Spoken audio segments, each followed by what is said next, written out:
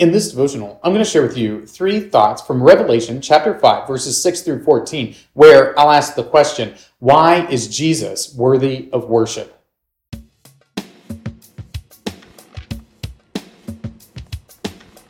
Revelation 5, verses 6 through 14 says, "And between the throne and the 4 living creatures and among the elders I saw a lamb standing as though it had been slain, with 7 horns and with 7 eyes, which are the 7 spirits of God, sent out into all the earth.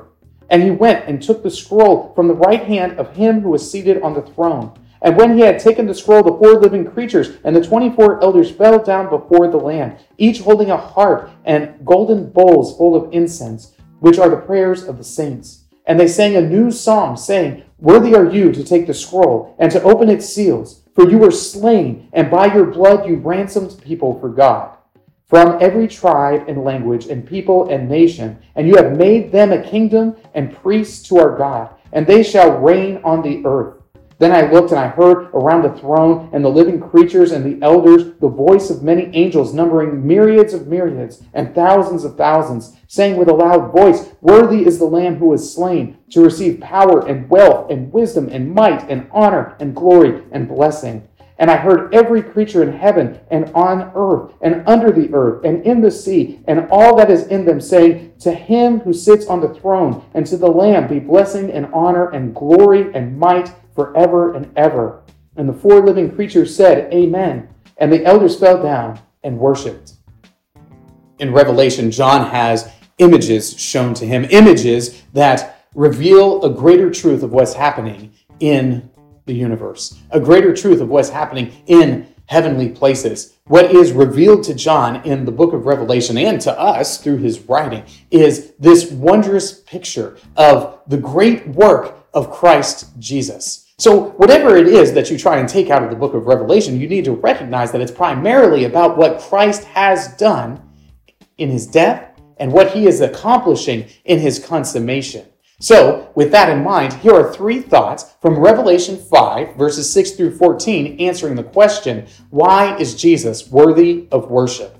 Thought number 1, slain. Jesus appears in Revelation as the Lamb who was slain. And it's hard for us to wrap our minds around what this looks like, but this is the idea. He is the sacrifice. That's the concept that is given to us by this imagery. The image of the Lamb slain is one that's unfamiliar to us, but it would have been very familiar to John and to the audience that he's writing to, because all of these people would have understood that the Lamb slain is a sacrificial lamb, that the sacrificial lamb that is slain is the one who takes upon himself the sins of the world. And it's because Christ was slain that he is worthy of worship. He had all power to deny those folks who killed him the ability to kill him. And yet, he is the one who has power to lay his life down and to take it back up again, which is what we see in the death and resurrection of Christ.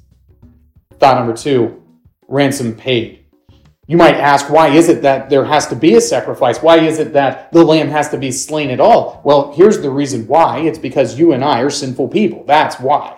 This is the reason why there has to be a sacrifice made. It's because we cannot be in the presence of our Heavenly Father in light of our sinful condition. But when the lamb is slain, when the sacrifice is made, then that ransom is paid. So Christ takes upon himself the wrath of God in his death, and in so doing, we are made holy. He takes our wretchedness, we receive his righteousness in his death, and that ransom is paid. He makes atonement for us. He sanctifies us by his death. And this is why we can trust that in the presence of God, provided we have faith in Christ, that we will not be consumed by his holiness, because our sins have been taken away. Thought number 3, established kingdom.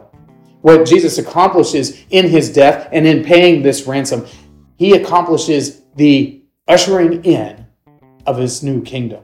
the kingdom of God. And the kingdom of God is not isolated to one particular type of people, one particular nationality, one particular race, one particular language. No, it's going to be all different types of people, because the gospel will extend all over the earth as it has done. And every type of person will hear this wonderful good news of Jesus Christ, of his death, of his paying the ransom. And those who believe in it are ushered into this new kingdom, this kingdom that isn't bound by race or ethnicity or physical borders, but a new kingdom that's defined by those who have faith in him. And it's we who believe that Jesus is the Christ, the Son of the living God, who are members, citizens of this beautiful kingdom. These three thoughts come from the assigned reading of Revelation chapters 1 through 6. If you'd like to read through the Bible with me, you can do so by subscribing to this channel, by clicking on the link in the description, or by joining the Facebook group Through the Bible, where we are reading the text of Scripture together.